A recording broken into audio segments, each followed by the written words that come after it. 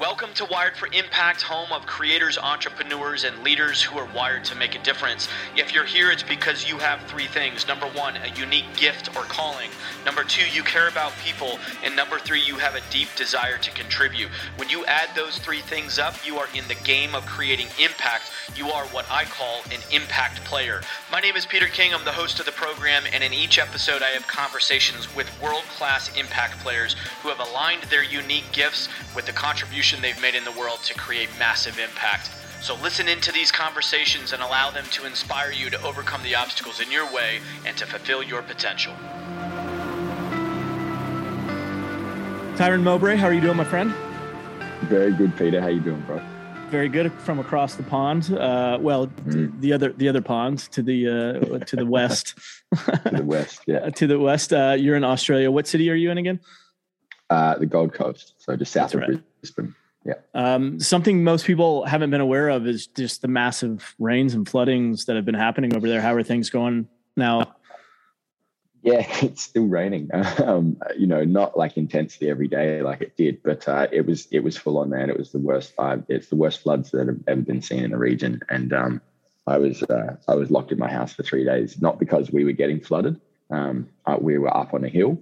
But landslides and flooding over the roads so that, we couldn't drive out.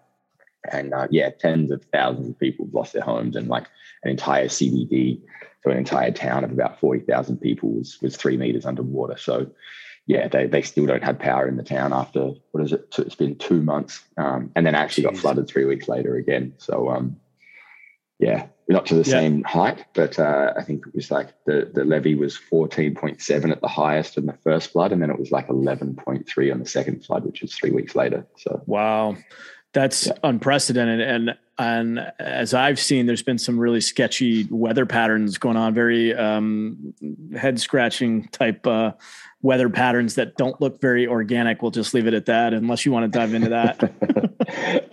It's not. I don't have. People have shown me those things, and it's look, the army took a long time to get out here, and there's the funding hasn't come through yet, and the SES only had one boat to rescue people in a place that's a flood zone, and there's lots of things that tangents we could go down in there for sure, but I tend to kind of just step back and try to hold a field of love for those processes, and focus on the people that were affected. That's a beautiful intention. This might be a good segue into what you're doing now with the Embodied Entrepreneur, because I imagine that what you're doing goes beyond the scope of entrepreneurship to be fully embodied. So for those that don't know who you are, if you could just give a brief background and what the Embodied Entrepreneur is. Sure. Thanks, Peter. Yeah, so Tyron Mowbray. I'm an Aussie hooligan, I guess you could say. I grew up in outback Australia. Playing footy, drinking beers, taking drugs, and sleeping with as many women as would let me for a long period of my life.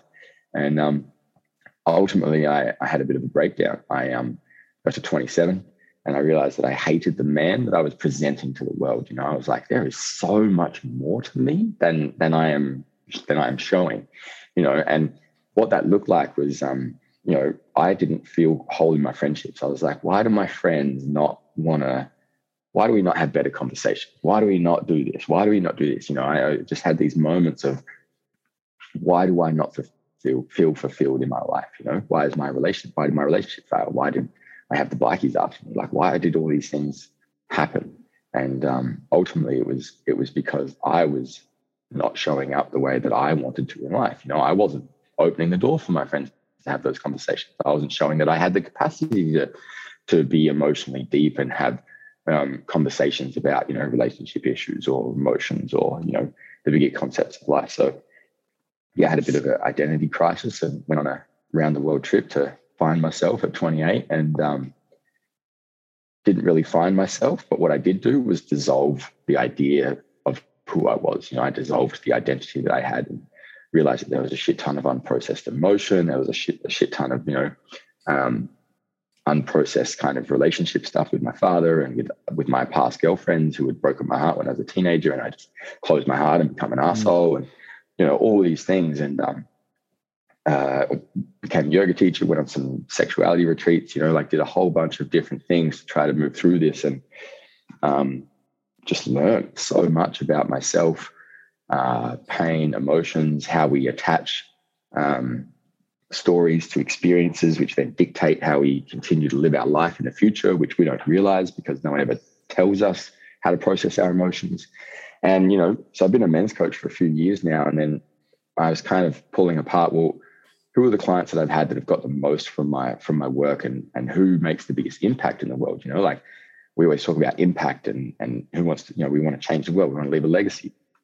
And it was always business owners and entrepreneurs, because I feel like people that have gone down the business path, that's a personal development journey in itself, right? I'm sure you can vouch for that. It's like, if you want to become a millionaire, if you want to like step outside the zone of normal and become, something different, you rub up against all the limitations that you have internally, like all the belief systems. And when you rub up against a belief system and you try to break that, you hit emotion, right? Like you hit limiting beliefs, you hit emotion. And so what I've learned to master to some extent is my emotions. And that doesn't mean I don't feel. What it means is I can identify what emotion I'm feeling and where it comes from and what the story is behind it. Because then what that does is actually gives me more motivation to move forward rather than procrastinate and, fucking check out my phone or watch porn or jerk off or go try and have sex with someone or drink alcohol or take drugs. Or, I've learned to understand my emotions, because every action is driven by emotion. Whether that's a positive action or a negative action, it's all driven by an emotion. So the more I understand my emotions and the more powerful I become in that, and the more I can embody and express and feel, one, the more alive I feel. I haven't numbed myself, so I feel alive. And secondly, I'm more motivated and passionate to move in the direction that I want to keep going. Mm. Let me ask you a question. You brought up a really good point of mastering your emotions. I think sometimes when men specifically hear mastering their emotions, they think that I won't get angry, that I won't snap, that I won't have these things. Can you go a little bit deeper with that? What you mean by mastering your emotions, feeling those emotions, and doing them in a healthy way? Yeah, absolutely. And so my dad, I love him. He's my greatest teacher. But very emotionally castrated to some extent. He's a soccer hooligan that grew up in Australia, and there's a certain level of, you had to be tough, and you do have to be tough in this world to survive. There is a certain layer of thick skinness that you need. And so I'm not sitting here saying that men need to feel more and cry and be in their feminine in order to be more masculine, but they do need to be able to be okay with the expression of emotion when it arises, because when you don't, it just buries and it layers on top of one another. And so for me, like, anger, grief, sadness, but also joy, ecstasy, happiness, they are all emotions and they all need to be expressed. And if you only ever try to live in one end of the spectrum, because emotions are a spectrum, then what you're doing is like you're moving the center point kind of like to one side. And what happens is all these negative emotions, they become bad. And so what happens is anytime we feel a negative emotion, we don't think we should feel like that. So we suppress it, or we get angry at ourselves because of it. And that's why men usually express anger instead of grief, or anger instead of sadness, or anger instead of jealousy. It's like because they actually can't go into those emotions and understand what they are and then let them go. So anger is always the thing that comes out. And my dad was a really angry man, like he didn't know how to process. So I just got the butt of anger. And he never hit me or abused me or anything like that, but just the way that he would process his anger scared the shit out of me as a kid. So then that made me feel bad about like, oh, what I said or what I did or how I felt or whatever. So, I create a story that there must be something wrong with me. And this is how it gets passed on, right? This is generational trauma. And so, when we can accept emotions and understand that it's a process and they will pass, like this is the thing. It's like men are so afraid of their emotions because they think we're going to get lost in them. We think we're going to become this droopy dude that lays in bed all day and watches movies and eats ice creams and never takes any action. So we're constantly taking action, but actually we're just creating tension in the body, right? Like emotion is energy in motion. And if we don't let that emotion move, then it becomes stagnant and creates blocks. And that's where we create diseases in the body, you know? So, like, you know, people have heaps of different tools. I've got specific emotional processing tools that I teach my clients, but also at the same time, like, it can be anything. That's why people exercise. That's why people, you know, one of my favorites is screaming. Like, I love screaming and yelling because it's actually very potent and it moves a lot of energy. And, you know, our voice is something, you know, I wouldn't do it in a supermarket necessarily. Not because it shouldn't, like, I think we should be able to do it, but mostly because, you know, got to be considerate of other people. But the problem is we'll get angry somewhere, won't release the emotion at the time because of society, which is cool, but we won't go somewhere and then do it either. You know, we won't release it later. So we hold on to that tension, that anger, that sadness. A funeral even, you know, like, we might give ourselves a little bit of permission, but still we hold. And, you know, what happens at a funeral? Everyone goes to a wake, gets blind drunk, and then they finally let out the emotions. Like, alcohol is a lubricator, and we shouldn't be reliant on something like that in order to process grief. You know, we should be allowed to process our grief and understand that it takes a bit of time. But yeah, there's lots of different ways, you know, screaming underwater, stamping your feet. You know, there's heaps of ways that you can do. Like, just squeeze and hold is my favorite, just to take a deep breath in, squeeze the whole body for like, you know, 30, 40 seconds, and then relax. And you're just allowing relaxation in the body. That's interesting. What would you say was your low point? You talked about earlier how you didn't like who you were becoming, the man that you were becoming. What was the low point for you? What was the pivot point? There's probably three things that I'll speak into here. One was I was addicted to Tinder and Hinge and, you know, having sex with women. So there was many times when I would finish having sex with a woman, and, you know, I'm very touchy and cuddly by nature, but I had so much contraction in my system that, like, I wouldn't even be able to sleep over or hug these women after sex. Like, I could, like, you know, there's something in me was just like, I kind of want to vomit it. I wanted to vomit after having sex with a woman because I didn't like her, you know, and I was purely doing it for my own selfish gratification. And there was no heart in it. I just completely closed my heart. So there was quite a few times like that, which were moments.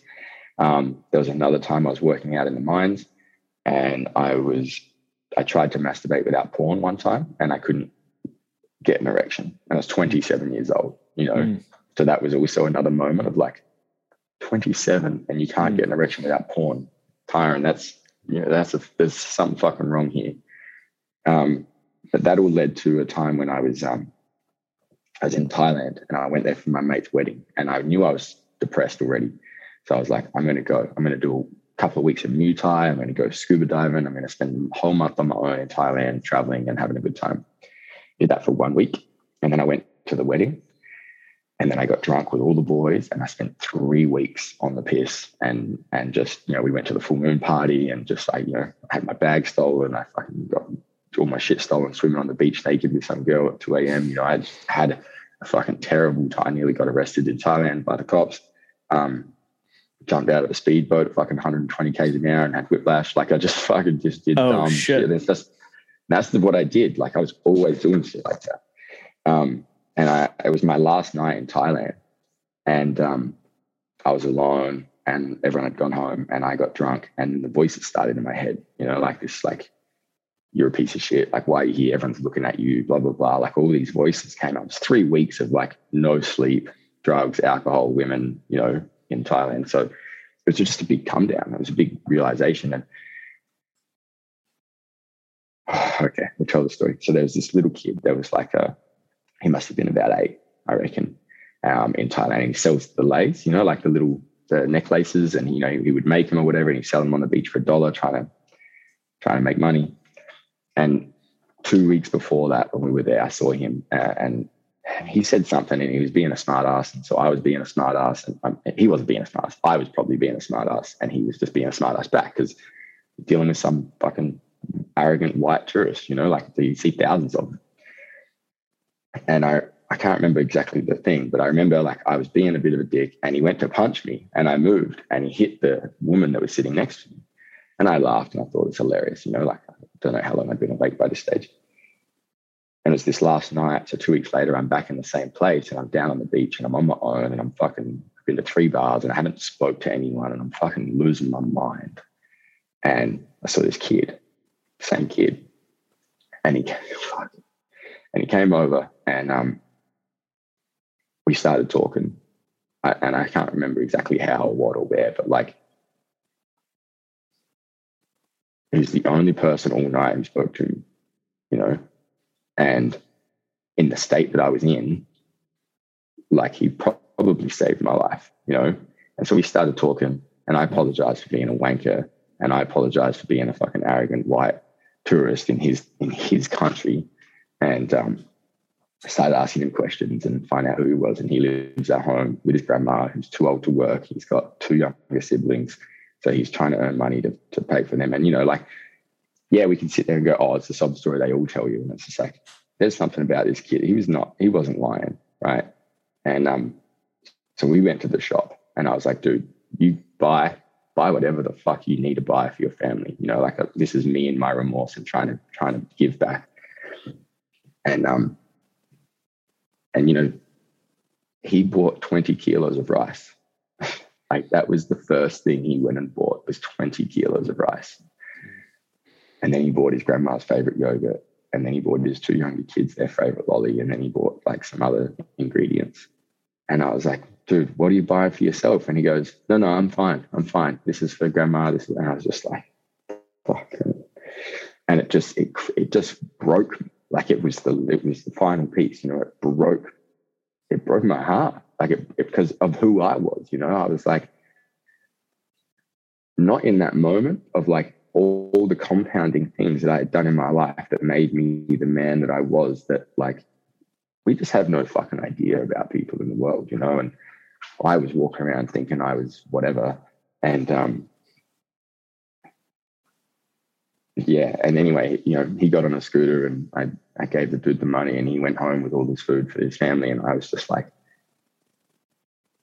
this is a piece. This is a part of who I am and who I want to be more into the world. And I came home from that trip and I quit my job out in the mines. And that's when I started my around the world trip. And that's when I started to like that was the actual tipping point of you need to fucking change. And I want to change. And that emotion that I touched has driven everything from here on out. Wow, man. Wow. What a story. Where my mind goes to next is sort of how you got there in the first place. You talked about your relationship with your father, or maybe your lack of relationship with your father. And you sharing these kind of stories, by the way, just sort of a side note, is so helpful for those viewers or listeners who are experiencing something similar, and to help break down your expertise to help them, you know, point them in a direction of deeper fulfillment. So if you wouldn't mind, if you could share a little bit about your upbringing and your relationship with your father, which I'm guessing, because I've been in this space a little bit too, leaded to the feeling of emptiness and trying to fill it with women and sex and adventure and all that other stuff, alcohol, et cetera. Yeah. Thanks. You know, like I said, I love my dad. He's still around. We have the best relationship we've ever had, you know, ever. Like, and it continues to get better. And so, you know, I just want to frame that, you know, he's not a bad dude. He's not an asshole. I don't resent him at all. And I try not to hold that frame for anyone, you know. And I see that everything comes from one of two places. It's either an act of love, meaning I am full and I'm giving love from a full cup, or it's a call for more love, which means that I'm not full and I'm trying to get love, but I don't know what that looks like. You know, some people can ask exactly for what they need and some people have no fucking idea. And so it comes through really unhealthy, filtered ways. And I believe a lot of people live like that. You know, a lot of people live trying to get love, thinking that they're trying to give love, but it's actually a take instead of a give. Mm-hmm. Which I believe is true for a lot of entrepreneurs, which we'll loop back to at the end of this bit. My dad is the rock in our family, and he's been there no matter what. And he has been able to provide and protect us through all things. The problem was he was only ever a rock. you know, and so rocks can be very uncomfortable sometimes if they're stuck in your shoe, you know, and so while you always knew he was there, and, you know, we were at our best when I had fucked up. That was when that's like when I fucked up, when I got done drink driving 3 times and evading police, wrote my car off, and, you know, got done growing marijuana. And, you know, like when I all the times that I fucked up as an adult, you know, he never batted an eyelid.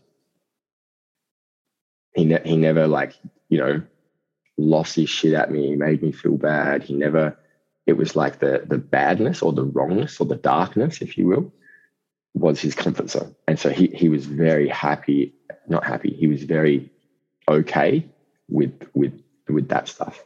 It was the other spectrum that he struggled with. It was the closeness, it was the softness, it was the compassion, it was the support, it was the, you know, it was the other areas that he struggled with as a man. And so as any human, especially a child, we focus on the negative, you know, I focus on the parts that I didn't get. And so therefore that's what I was longing for.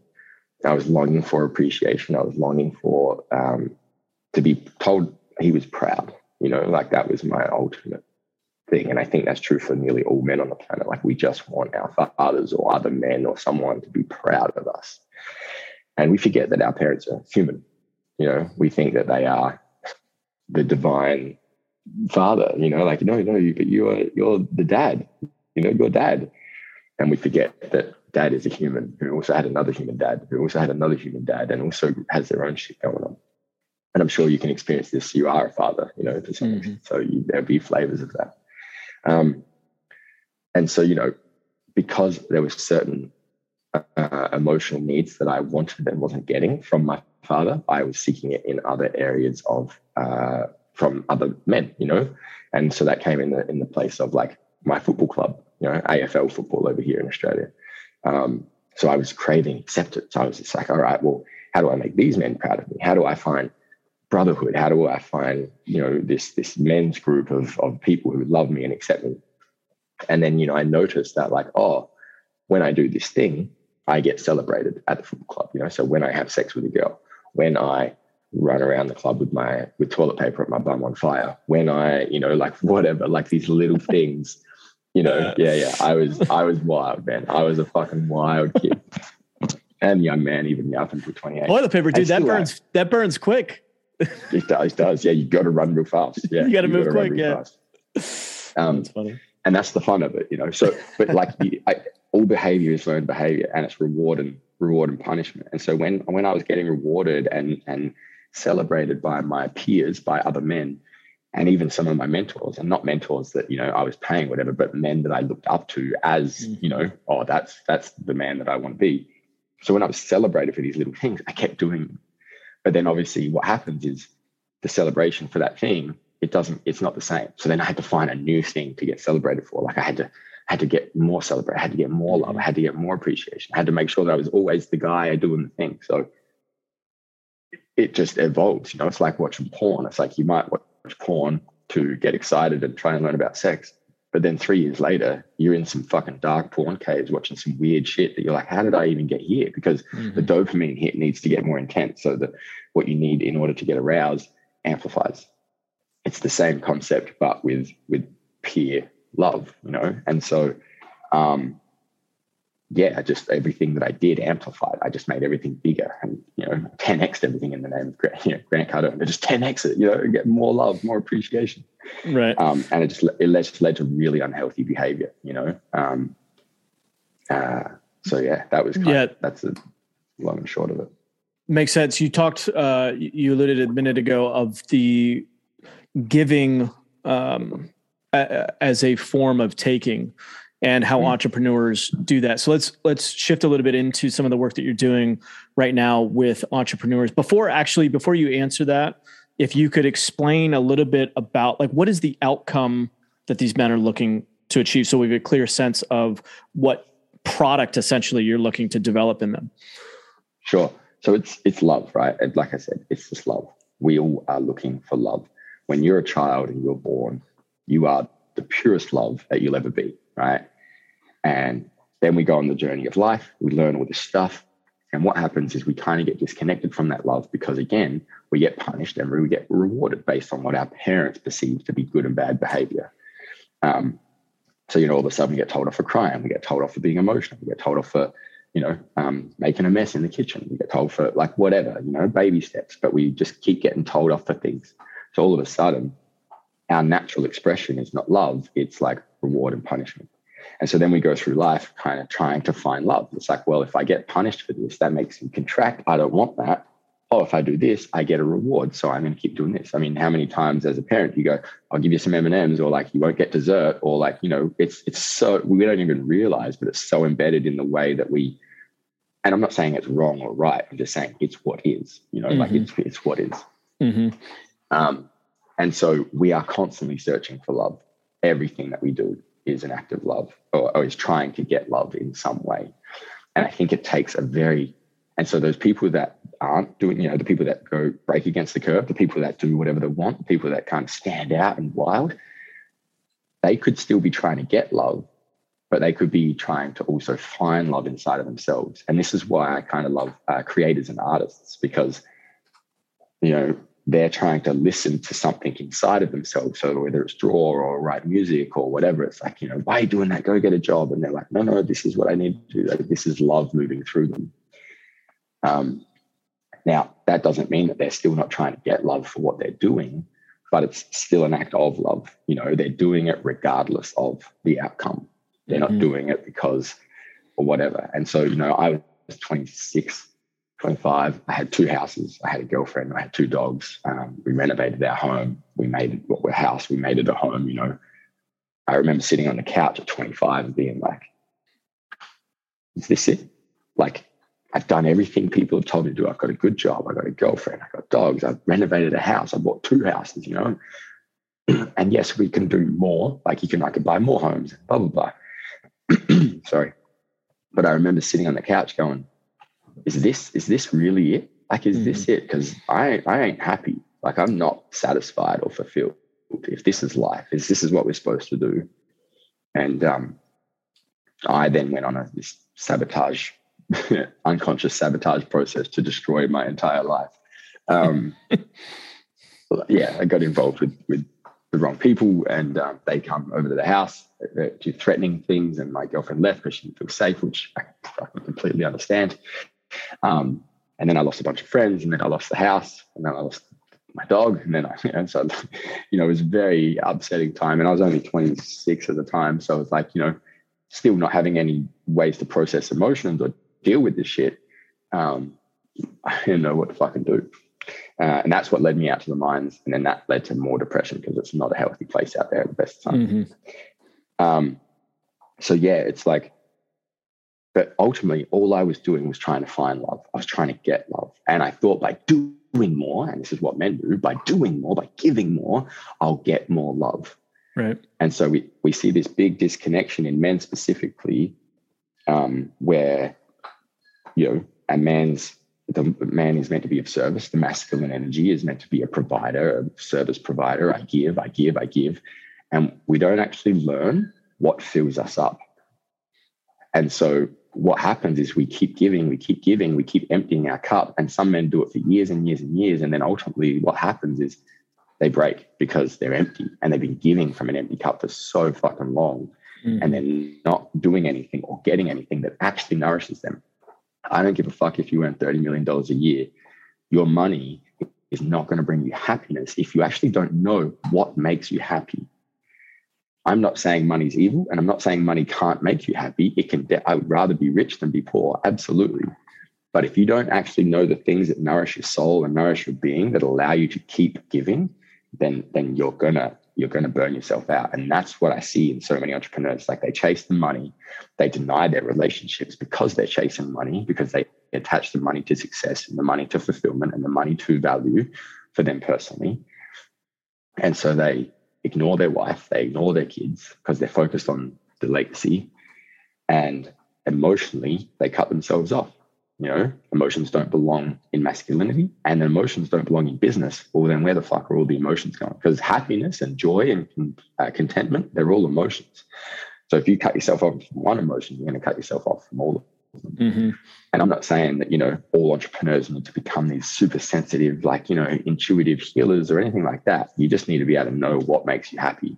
And in order to do that, you need to know who the fuck you are. And that is a very, very deep question that actually takes time to unfold with layers of conditioning that you've created for yourself. 100%.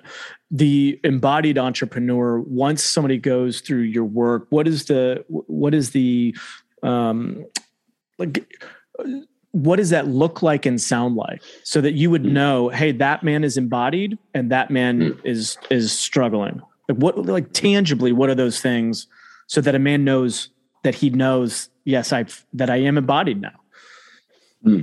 Look, there's I guess it's like saying, how do you know when you're successful or when you're not successful? It's a feeling more than it is a tangible, feelings are tangible.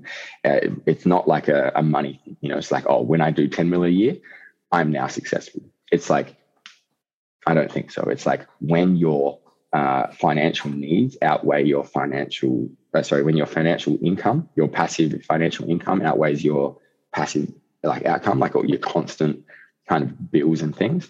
That's when you could claim success if you wanted to. Or when your company finally does 15% net profit over 10 million a year or whatever, like that. So there's keystones, and that's different for everyone. So for, let's say, embodied entrepreneurs come through my work, I've had men come in who no longer, for example, porn and sex is still a massive thing for a lot of men. It doesn't matter how successful you are. When the negative stuff comes up, they're clutches. Everyone has their own clutch. So, maybe not watching porn, not turning to porn, maybe not drinking alcohol outside of work, inside work hours, or, not doing, not using the things that they use to emotionally numb out the things in their life. Maybe it's like, oh, I'm embodied now because I actually get to feel joy when I'm with my kids rather than resentment because I feel like they're taking me away from my job, So the tangible results can be different for every individual because they come with their own clutches, their own things that they want to be. But yeah, maybe it's having profound sex with their wife, they've been together 10 years, their sparks feels like it's gone. It hasn't gone. You just haven't been blowing on the embers. So there's no fire. That's all it is. You just need to blow on the embers a little bit more, mate, and put a bit of effort into it, put some kindling on, blow on the embers, some fires will come, start putting some more sticks on. It's very, very easy if you want to create a bit more fire in your life and passion. You just got to put a bit of effort into it. So, the tangible results, no more drinking, maybe no more drugs, no more sex, or no more porn, better sex, more joy and completeness feeling with your children or your family, This is something that I bumped up against as well in my own personal journey. And I called it the validation line. There was a point in my life where I recognized where I didn't feel like I was quote unquote enough. And so the internal dialogue was, am I good enough? Am I successful? Am I a failure? Am I a piece of shit? Am I this, that, or whatever? And so to me, while it isn't an intangible, because it's an inside game, it's a mindset, there is a tangible quality to it where you can definitively say, yes, I feel validated. I have validated myself. And as I've gone through my personal journey, once you kind of cross that line, it doesn't mean that you are going to be perfect for the rest of your life, that you're going to absolutely master every emotion, or that you're, a freaking stoic, stoicism exemplified. But it means that the core kernel of who you are and how you self-identify is, I'm good enough. I might be a work in progress, but I'm good enough. And you can see that in men. They carry it. You can see it in the body language. You can see it in how they communicate. And so to me, that is a very tangible thing, although it is an inside game. But it's something that you could easily ask yourself and know if it's Absolutely. there or not.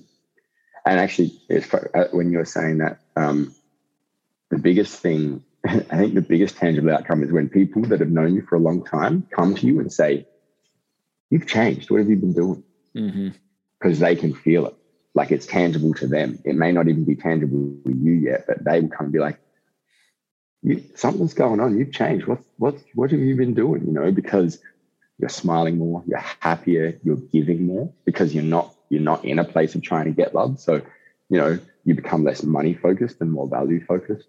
You become more process driven as opposed to goal orientated, you know, like all these types of things. You're just literally waking up with a bigger smile on your face every day, and other people notice, and you attract more shit in your life. Like that's when you become magnetic, as opposed to, you know, that you don't, I'm not saying you don't go and get it, but things come to you way more easily.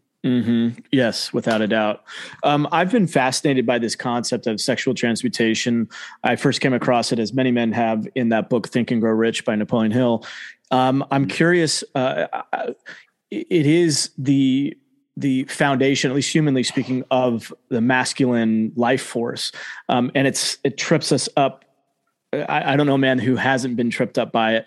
What advice can you give, recommendations, et cetera, for somebody who's struggling with either porn addiction, sex addiction?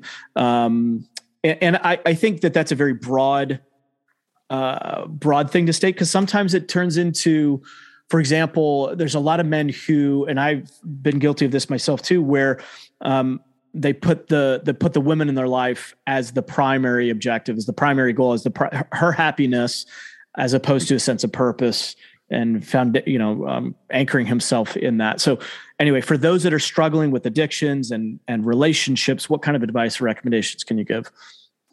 Yeah, look, like I said, when I was out in the mines, I used to jerk off 4 times a day to porn, you know, and all day, every day, like every day. And I realized, like, wow, I couldn't get an erection without porn or a woman. You know, it had to have some external stimulation.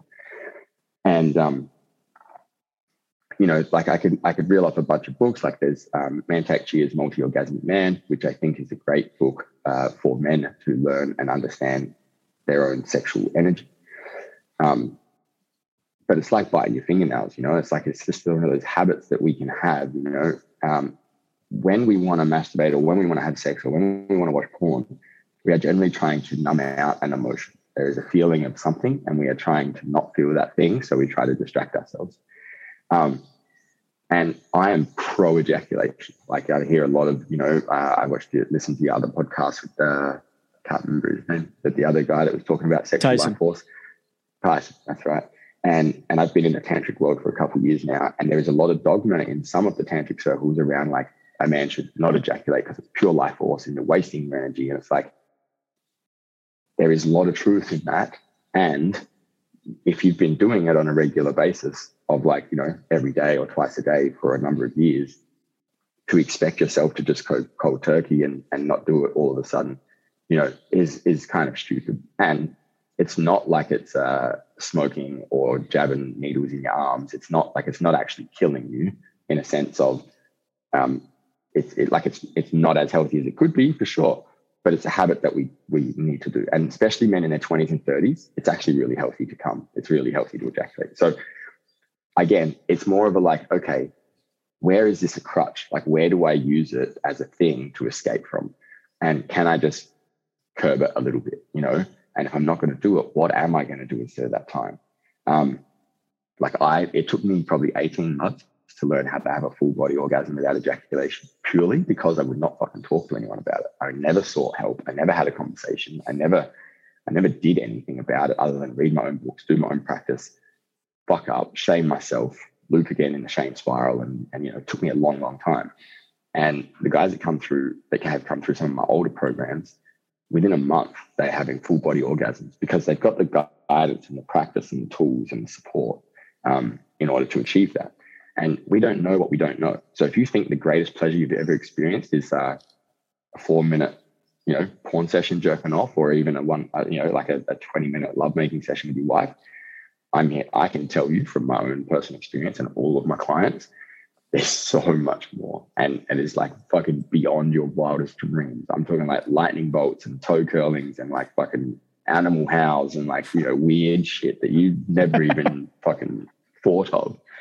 And when you've had an experience like that, it's really hard to go back to dry granita biscuits, like you've got to, it's like, fuck, man, I can't, I just had a meal prepared by fucking the best chef in the world. I can't go back to McDonald's anymore.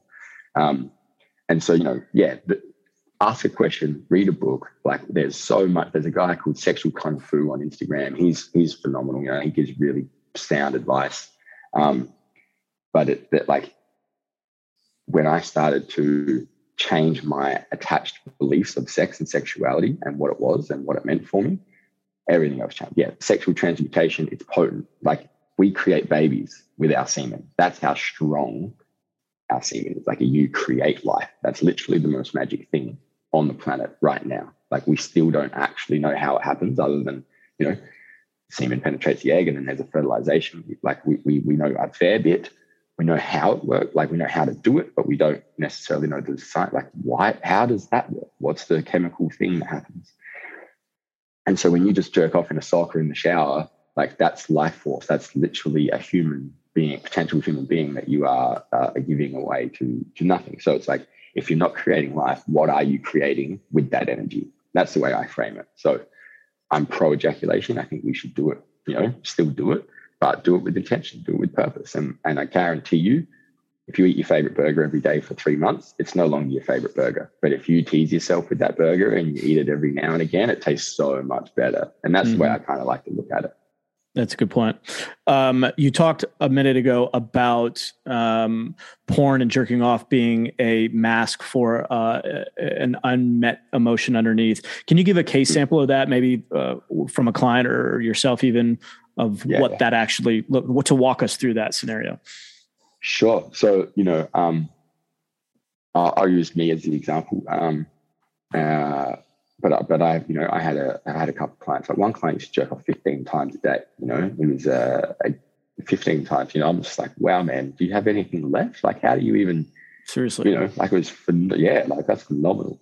I was kind of impressed.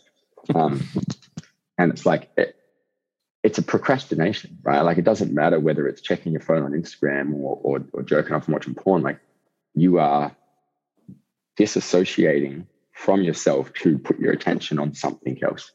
So like for myself, I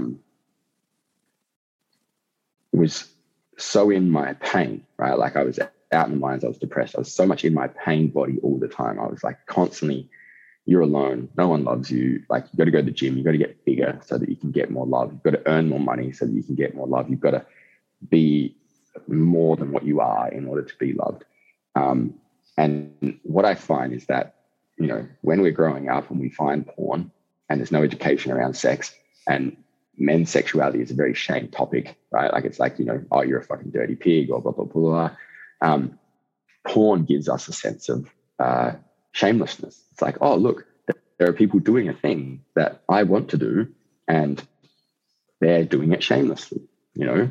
And so we actually attach a positive emotion to porn. It's like a sense of liberation, a sense of shamelessness, a sense of like acceptance. And so, you know, if something outside of us is giving us a negative association, so like, you know, our partner shames us for not taking the bins out or fucking, you know, saying a word like, you're such a fucking pig, you know, like, or whatever, like just these little undercurrent things that happen in relationships. It's a contraction in our system. It's like, fuck, I don't want to feel negative. I want to feel positive. We're humans. We're wired for pleasure. We want to feel pleasure. And so we turn to porn because porn, it has a positive association. Even if we're not going to jerk off, just watching it is a positive association. It's a dopamine hit. It's like, oh, arousal, you know. But what happens is we train ourselves to now be aroused only by an external stimulation, not by a physical stimulation. And so we're literally wiring our brain to be aroused by a vision or a fantasy, as opposed to, oh, I'm touching my body or someone's touching my body and now I'm aroused. And this is why men struggle with ED or PE, like erectile dysfunction or premature ejaculation, or even not being able to come. And maybe they can get hard but can't come, because to come, they've got to be in a fantasy. To come, they've got to be in this like heightened kind of not in their body. And so they're actually very disconnected to their bodies and to their cocks. And so it's a real disembodied practice because they're not feeling an emotion. And the first practice I get a lot of guys to do, no porn, no sex, no masturbation, no kissing, no touching, no nothing, just for 1 week. And self-pleasure every day for 20 minutes without touching your dick. And so like, you know, these men just go, like what? Because we don't have that. It's like, so for 20 minutes a day, they've got to sound, breathe and move and like explore their whole body as if it's new again. And they, you know, tell me about your body. Like, where did you learn? What do you like? What don't you like? Like, dude, 20 minutes is a long time. I put the timer on my phone. I got frustrated and angry. I was like, yeah, all those emotions that you're feeling doing that is what you suppress every time you just quickly turn the porn or jerking off. So like that, you've got to have the experience to understand it. Basically, it's like, it's hard to explain verbally, but if I share that, like 20 minutes of just sitting there and touching your body and sounding and breathing and trying to get excited, you'll come up against fear, you come up against rejection, you come up against shame, you come up against invalidation, you come up against like frustration, jealousy, insecurity. So that's those emotions are what you are denying and suppressing just by quickly going to porn. Dude, that's fascinating. It's really refreshing to hear you talk about this, because a lot of men in this space associate so much shame with pornography. This is how bad you are, is what it's, this is what the Bible says. There's a religious connotation to it, that you're bad, you're wrong for it. Embracing that shadow and integrating it, at least in my opinion and in my experience, has allowed me to move through it to get to the other side. Not to say that there aren't trip ups or still challenges or whatever, but you were saying just a few minutes ago, and you started to really light up about what guys are missing. And to me, that is a message that is often communicated. Can you expand on that a little bit and maybe share with us the first time that you realized, oh, this is so much more dynamic and so much bigger and expansive than what you thought it was before? Like I said, it took me about 18 months, which is a really fucking long time, because I was too afraid to talk to anyone. And the fact that I can get my clients there in a month now, I love it. I love the fact and don't get me wrong, these men are braver than me because they're actually seeking external support. And I didn't do that. I was so fucking shamed and afraid that that I wouldn't pay someone or even talk to someone about it, let alone fucking pay someone and seek actual support. So I want to firstly commend all of my clients and any other man that reaches out and does that, because you are a brave, brave man, because we have so much notion around, if I'm not good in bed, I'm not a man. There's so much stuff around being a man and being good in bed or good at provider or good anything, So any man that gets support in any area, I respect. But yeah, it's like, so I remember the first time I was at a festival and I hadn't ejaculated for a little while. So I kind of got on top of that, and we were just kissing, and then we started to undulate our bodies and move and kind of grind on each other. And I was dressed. I wasn't dressed. I had pants on. She had her underwear on, and we started to kiss. And then I started to grab her hair and her body, and she would touch me and grab me. And it was just being able to sit in that. So she was on a period at the time, so we weren't going to have sex because we didn't want to make a mess. And because we weren't going to go any further, and I had got really comfortable with not having to go further, right? I was like, I don't have to have sex, which is a massive thing, because most men, because we train ourselves to come, therefore we need the end result. So because I was happy in the place that I was in, it was like it allowed so much more energy to move, because I wasn't trying to get anywhere. I wasn't trying to go further. And so, she started to scratch me and grab me, and I was the same. And then all of a sudden, my body started to convulse, and I was like, holy fuck, I don't know what's going on, and I kept breathing, and she kept breathing, and we were breathing together. And then we're still kissing, and I don't know what happened, but my body started tingling. I'm shaking just doing it. My spine started tingling and shaking. And then all of a sudden, the undulation that I was doing on purpose, I wasn't doing on purpose. I couldn't control it anymore. And I freaked, I wigged out for a little while, and I just surrendered, because I kind of knew the concept of it, but I'd never experienced it before. And so, I don't know, 15 minutes later, 20 minutes, I don't know, I lost track of time. I don't know how long it was. It could have been 3 minutes, but it felt like fucking 20 minutes. Mm-hmm. We kind of slowed down and we calmed down, and I was still shaking a little bit. And she was like, that was great. And I was like, I think that was my first orgasm without coming. I was like, holy shit, that was amazing. And so that was my first time. And I was like, so I kind of, in typical masculine tradition, I became addicted to that then. I was like, that was phenomenal. I want to how do I do that more often, you know? Right. And I did, you know. So I went on this retreat a year later or 6 months later, and I had a fucking whole nother experience. I was like, it just left that one for dead. So I was again with another woman who had, you know, been doing tantra and stuff, and we had we weren't having sex, but you know, we were naked, and there was lots of other stuff. She gave me this epic cock worship that I'd never had before, and I did ejaculate with her on purpose, like with intention, and it had been a while, and we'd run lots of energy together. We'd been sexual many times, but never had sex, and you know, never ejaculated. And so when she was telling me she wanted me to come, she was begging me to come, and I came. Like I thought my head was going to blow off. Like I fucking dead set thought like I was going to explode from the inside out. It was phenomenal. And anyway, I roared and screamed and yelled, and she wanted it and loved it. And then, like, you know, afterwards, like my whole body, they call it a Kundalini awakening, right? Like it's in the Tantra spiritual space.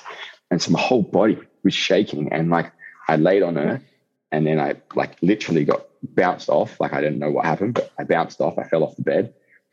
Well, it was a mattress on the floor, and I couldn't stop shaking. And every time she looked at me, it would get more intense. I was like, stop looking at me. So she was like, okay, I'm sorry. She would look at the sky, and then I don't know what happened.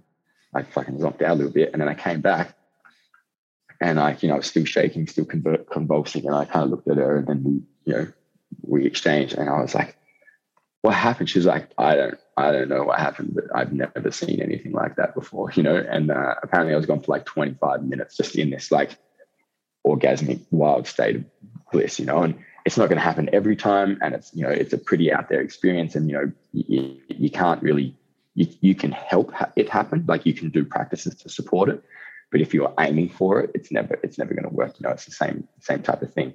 But, having experiences like that, it just showcased to me, I'm like, this thing is, you know, there's like lightning bolts in my head and visions and shapes and colors. And like, I didn't care. I didn't care about anything. When I came out of that, I was just like, all I want to do is give love to the whole fucking world, and not sex. I mean, I was so full. I was like, all I want to do is give love. I don't need anything from anyone, anywhere, anytime. I was the fullest I've ever been, ever. And so I really believe that a healthy self-pleasure practice, because you can do that on your own, which I've learned to do, is the way to fill your own cup constantly and then be able to give to the world from a full cup all the time. Dude, that was fascinating. Couple of questions just for clarification. You had there was no external substance involved, correct? No mushrooms or LSD or okay. I just nothing. Want that to be clear for the record. And then also, do you have to have a partner that can reciprocate? I think it does make it easier because, you know, like we are our own worst enemy, right? So like if I'm on my own, I'm going to come up with a bunch of stories of why I can't, why I shouldn't, why I should stop, you know. It's the hardest thing for a man to do is make noise when he's in pleasure. You know, it's just the thing that every woman I've got 50,000 followers on between my social media accounts, and 70% of them are women, and they all, like, every time I ask them, they love it when men make noise. And why don't men make noise? Because when we're jerking off and we're 13 in our bedroom, it's like, you know, mum and dad are walking down the hallway. We don't want to make any noise. And we train ourselves like that. So, but isn't that the same for women too, growing up? Yep. But as you know, if you watch porn, women make a lot more noise, you know, and a lot of women do watch porn. And so you're completely correct. And at some point, it is definitely more acceptable for women to make noise during sex than men. But yes, everyone contracts, you know, and that's the secret. Part of the secret is sound, breath, and movement move energy, whether it's an emotion or whether it's pleasure. So to be contracted and not breathe and not sound, you're not moving, you're not breathing, you're not making noise. So you're not moving that much energy. So your orgasm is very, very limited to the potential that it could be.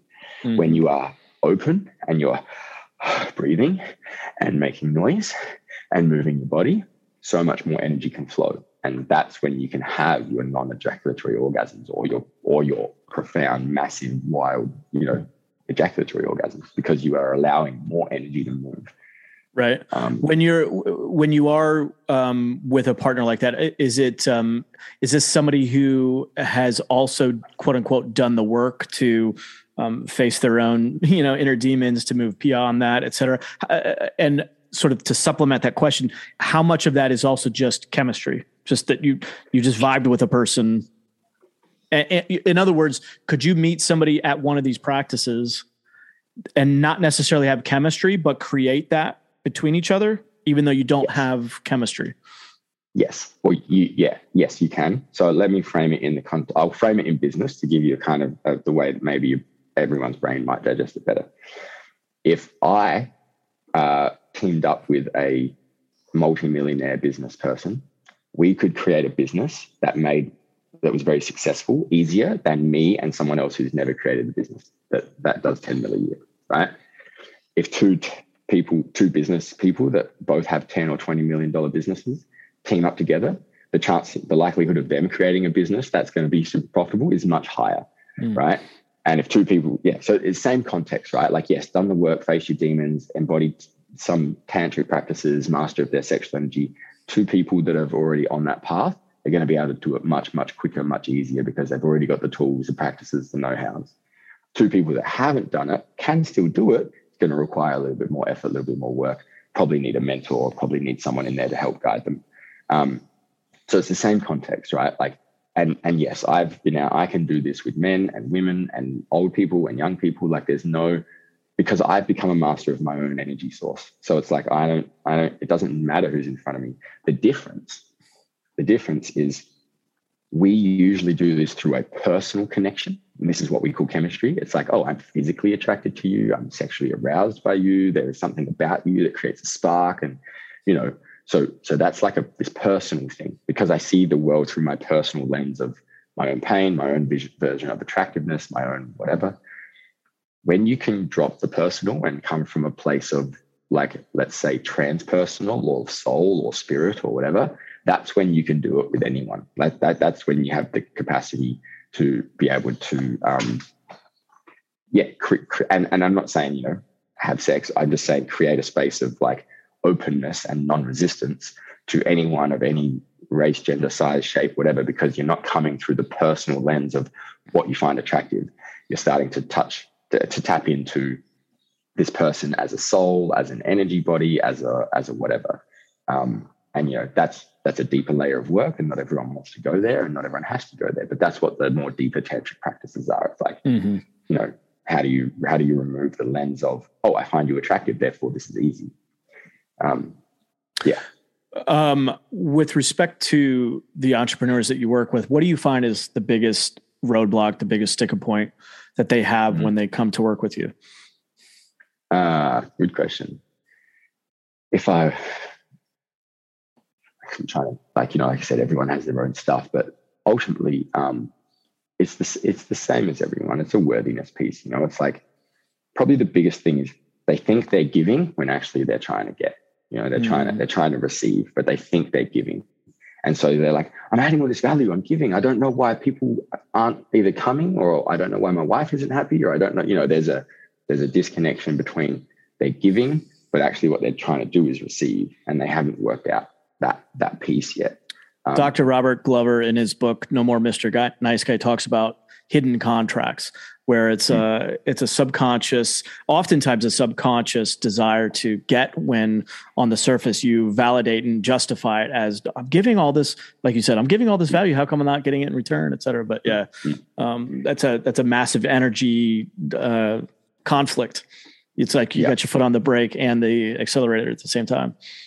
Well, think about it. Like if I'm in a relationship with my wife, I don't have a wife, but let's say I have a relationship with a wife, and I'm giving to the relationship, right? I'm paying the rent. Let's just look at a very typical male-female relationship. I'm working hard. I'm paying the rent. I pay for the schooling. I pay for the things. I show up. I take the kids to sport. I'm doing all these things. I'm giving to the relationship. I don't feel like I'm getting anything. I'm not appreciated. I'm not valued. I'm not this. I'm not that. The woman, I look after the kids every day. I make their lunches. I cook our dinners. I blah, blah, blah. I do the washing. I clean the house. I'm giving. And I don't feel like I'm respected. I'm not taking out, we don't go on dates anymore. We don't blah, blah, blah. So it's like both people feel like they're giving, but no one feels like they're receiving. So it's like, that's when you can start to identify. It's like, oh, firstly, the two of you aren't talking to each other. So you actually don't know what you need in order to feel nourished in a relationship. So that's problem one. Problem two, you're giving what you think the relationship needs rather than, or what the relationship wants rather than what the relationship needs. So it's like, yeah, you're doing those things. Absolutely. Good on you. And sometimes that's all we need. Both people feel underappreciated, but it's like asking the other person how they feel and what they need in order to feel full and nourished and respected and seen.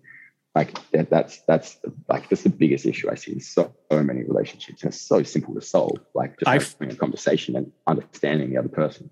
100%. And I find that, at least in my experience, most often than not, the person themselves doesn't even know how to articulate what their needs are, number one. Yeah. And then if they can, their capacity to receive is often blocked by all the subconscious whatevers. And so how do you open that channel up? How do you help somebody identify what they're needing? And then two, how do you help them open up that channel so that they can actually receive? Yeah. So yeah, receiving comes from worthiness, right? Like if you don't feel like you're worthy, then you're not going to allow yourself to receive stuff, you know? If I sit here and give you love, Peter, and just tell you that you're fucking awesome and I think you're amazing and this, you know, you're going to be able to receive as much of that as you can up until the point that you no longer feel worthy of that much love, and then you're going to start pushing against it. Especially if you don't know me, because it's like, well, if we knew each other better, you probably receive it better because there's like more justification for that love. But we're so not used to just receiving unconditional love from people that it's like, no, there's got to be a hook in here somewhere. Mm-hmm. So, but that's where the deeper work starts, right? To go back on your question, that's where the deeper work starts. It's like, okay, where are your blocks to receiving? So that's where we would start to work on the identity, right? Because everything is wrapped around identity, who you think you are and what you think you're worthy of. So breaking down the identity, I don't believe in personal development. I only believe in personal dissolution, right? The dissolvement of the personality.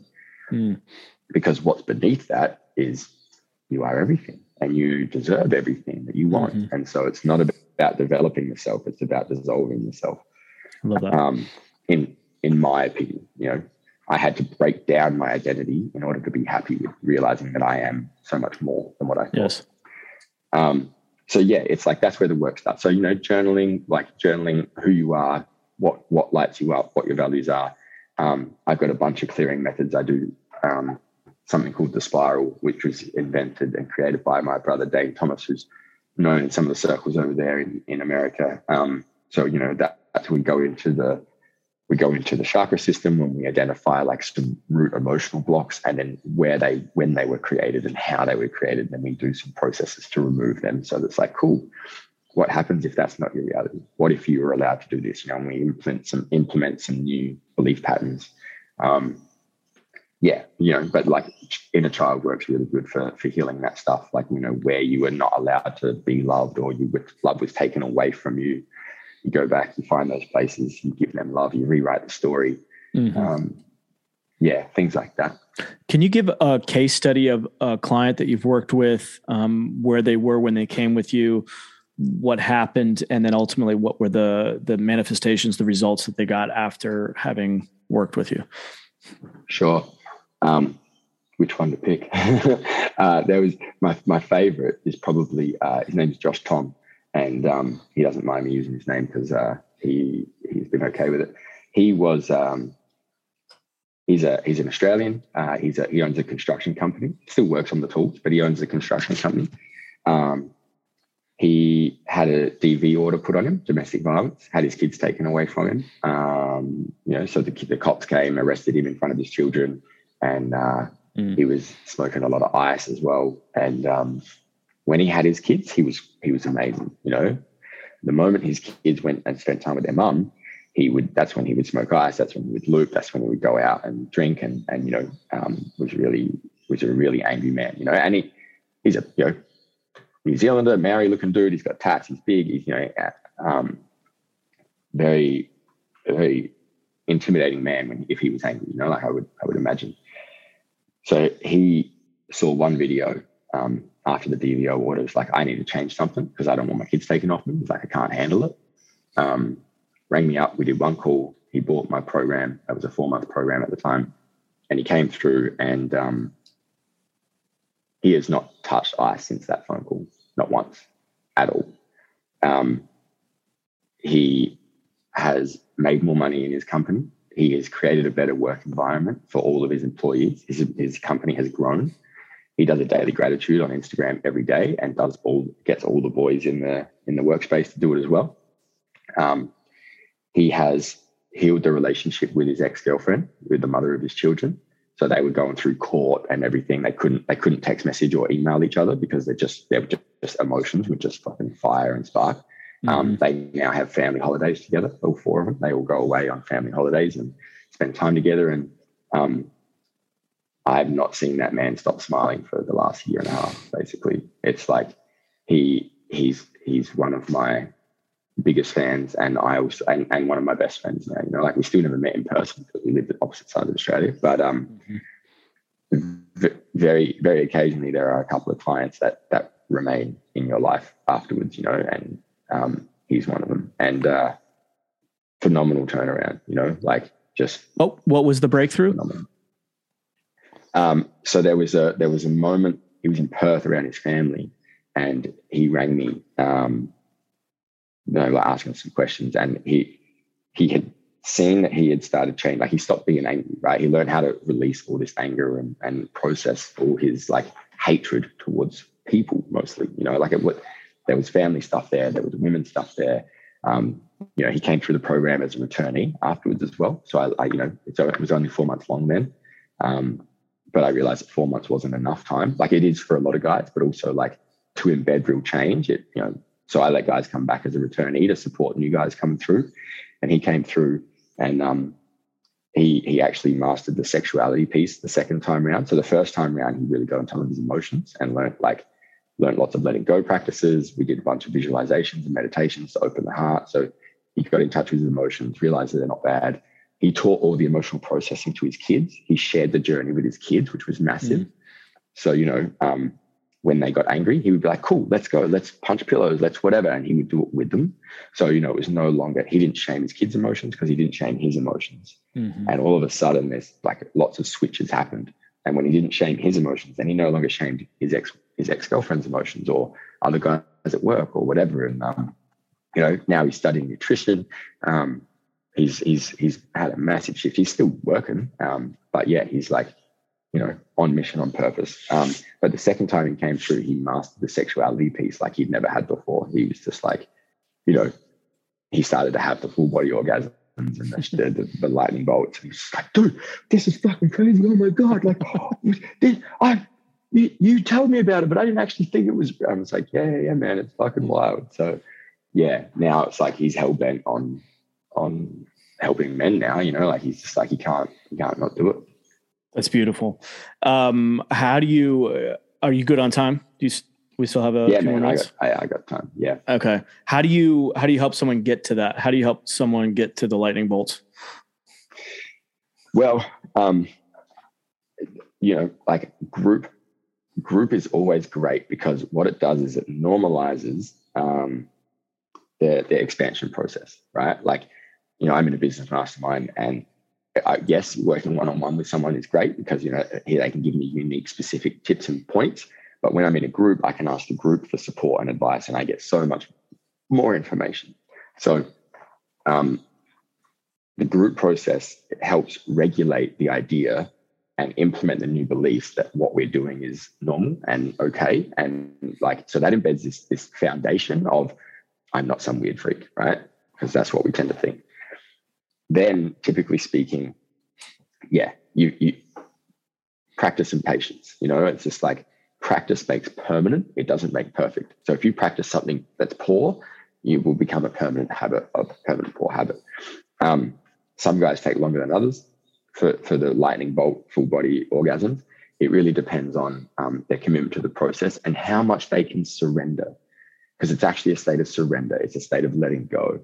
Like if you don't believe that you can have an orgasm without ejaculating, you won't, because, you know, it's like if you don't believe that you can run $1 million company, you won't. Like, so you've got to instill the belief and then do the work, you know, and that's where we go. So being in the group, seeing other people do it can motivate you. You know, the healthy competition. It's like, oh, I want to do that. So, you know, you stay committed to the path. But ultimately, it comes down to how much you can surrender. And if you master your own self-pleasure practice, like, you know, he started to achieve it with a woman, but it was an act of will of like, we're not going to have sex. You know, same thing. They didn't have sex when he started to experience it. It was the physical, like, you know, almost, but no, but almost, but no. And like not having to get to the sex part, that was the trigger point. And I think that's the biggest part. So one of the practices I get them to do after a little while is to self-pleasure with their partner, because then they're in control of their own energy, and she's in control, or they, if it's same-sex couple, they are in control of their own energy, but you're still using each other as like an arousal portal. So, you know, if two people are together, it's much easier to get aroused than on your own, and to heighten that arousal. And like, it becomes fun because you're like, you know, like actually the pleasure is in the orgasm comes before the ejaculation. That's actually the secret. We think it comes with the ejaculation, but it actually comes before. And when you finally realize that and you start to like, oh yes, like that's the orgasm, the peak, the ejaculation is the peak, which is awesome, but then you get the low. Whereas if you stay in that kind of like undulating, oh my God, this is amazing, it's called edging, right? It's that's where the orgasm lies, and that's where you can have 10, 20, 30, 40 minute, if not longer, orgasms if you train yourself to stay there. Yeah. Fascinating. Do you have a spiritual practice? What's spiritual and what's not spiritual, Peter? Exactly. So I'm assuming that you don't have a denomination that you. Oh, right. No.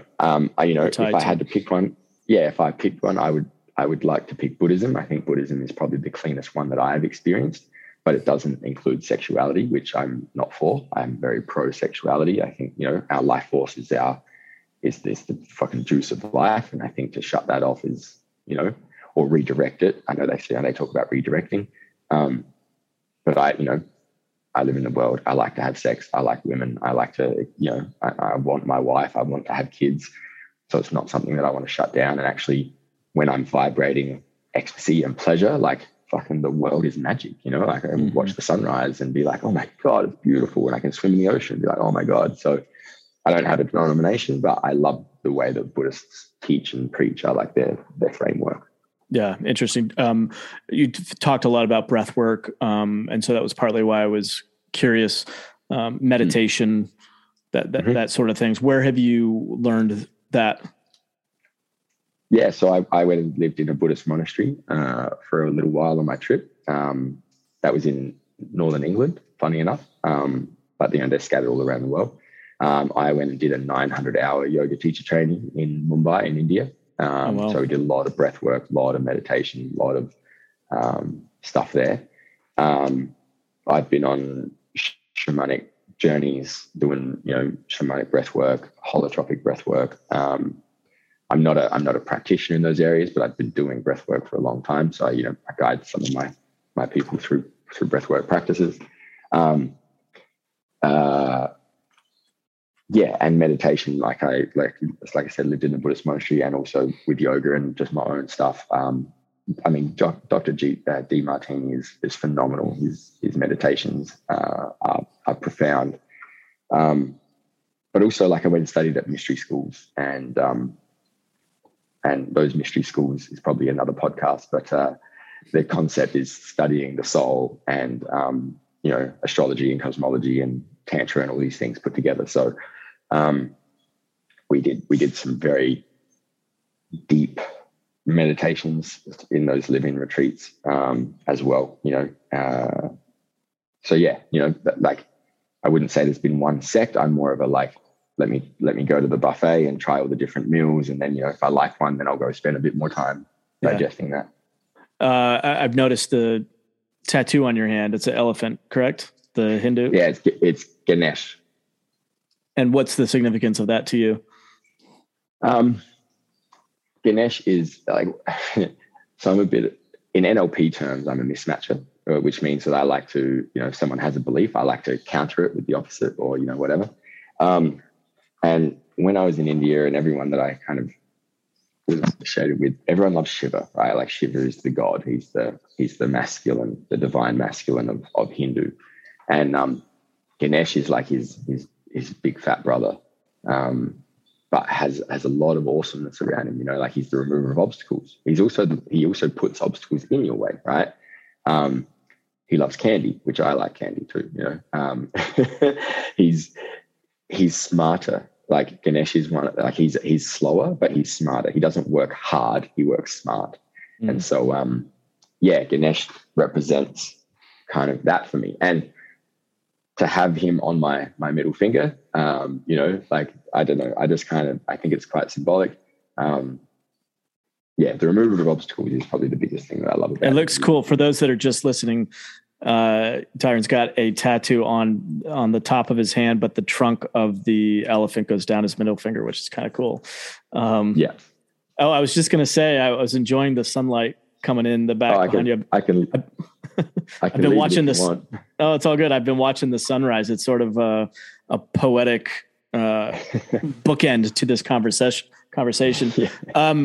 With that in mind, what is the impact that you seek to create in the world? What does success look like to you? What does the embodiment of the embodied entrepreneur look like to you? Great question. I actually answered this the other day to someone. They asked me, and it was probably the first time I really articulated it. It was like, we blame greed for a lot of problems in the world, right? There's a lot of people that blame greed, that blame money, that blame specifically men's desire for money as the reason the world is a bit fucked up. And it's not true. But again, let's ask the why. Like, where does that come from? And again, if it's the same context that we've been talking about all session, Peter, which is like, men are trying to get love. What happens when all the men and women, obviously there are lots of female entrepreneurs, but I work with men. What happens when the money earners, the people that are earning big money in the world, what happens when they're embodied and in touch with their emotions and they have an open heart and they're no longer trying to get love? They are purely only trying to give love.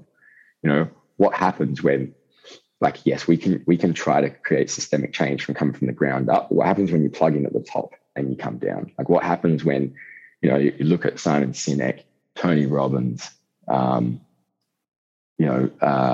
who else is there? Gary Vaynerchuk, you know, like all these, even Grant Cardone to some extent, like all these big movers and shakers that are now at the top of their field, bringing compassion, empathy, wholeness, you know, like even Google to some extent. Like, I'm not saying Google's great, but like, you know, there's been like the way they do business, you know, you can bring your family to work. They've got daycares, they got this, you know, like you spend 80% of your time working on your job and 20% of the time work on something that brings you joy. Like, business is changing. The way we do business is changing.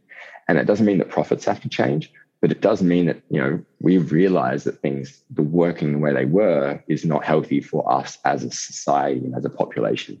And so what I love, you know, what I really want to bring forward is like embodied entrepreneurs who are in touch with their heart, in touch with their emotions, in touch with their feelings. And that's what drives them forward, not just the profit. The profit comes with the impact. So, you know, more people living in alignment with their heart and with their soul, that's what excites me, you know, and from that, let's fucking change the world together, you know. That's and then, you know, because the businesses they create will make an impact in the world. Their employees will be more happy, which means their employees' families will be more happy. So like it filters down all the way through. Mm-hmm. That's the big vision. That's powerful, man. I love that. Love that. Where can somebody go if they want to reach out to you and get connected with you? Yeah. So tyronmowbray.com is my website. It's there, but mostly social media. So you're tyron.mowbray on Instagram. Obviously, and there's heaps more content on the socials, and Tyron Mowbray on Facebook. Obviously, I have my personal page, which I post on less, but my professional page, content on there all the time. So, go there, hit the like, hit the follow. And yeah, send me a message if you need it. Like I'm in my inboxes. I have a team, but you know, I still do all my inbox messaging. So if they message me, they'll get me. And I want to try to keep that for as long as I can. You know, I like to be perfect. I like people. I like to be personable. yeah. And so yeah, social media is mostly, or the website for a little bit. I think there's I'm pretty sure there's a self-pleasure guide on there to get the ball rolling for that space. Excellent. But yeah, and for those that are wondering, it's Tyron, Tyran, Mowbray, MOWBRAY.com. Awesome. Tyron, man, this was such a fascinating conversation. Thank you for sharing your heart today, man. It's really, it's one thing to teach it. It's another thing to embody it and to show it. So thank you for your vulnerability today. I know that alone, there's a lot of wisdom and knowledge and guidance in that example that you set today. So thank you. My pleasure, Peter. Thanks very much for having me, man. It was great. All right, brother. Till the next one.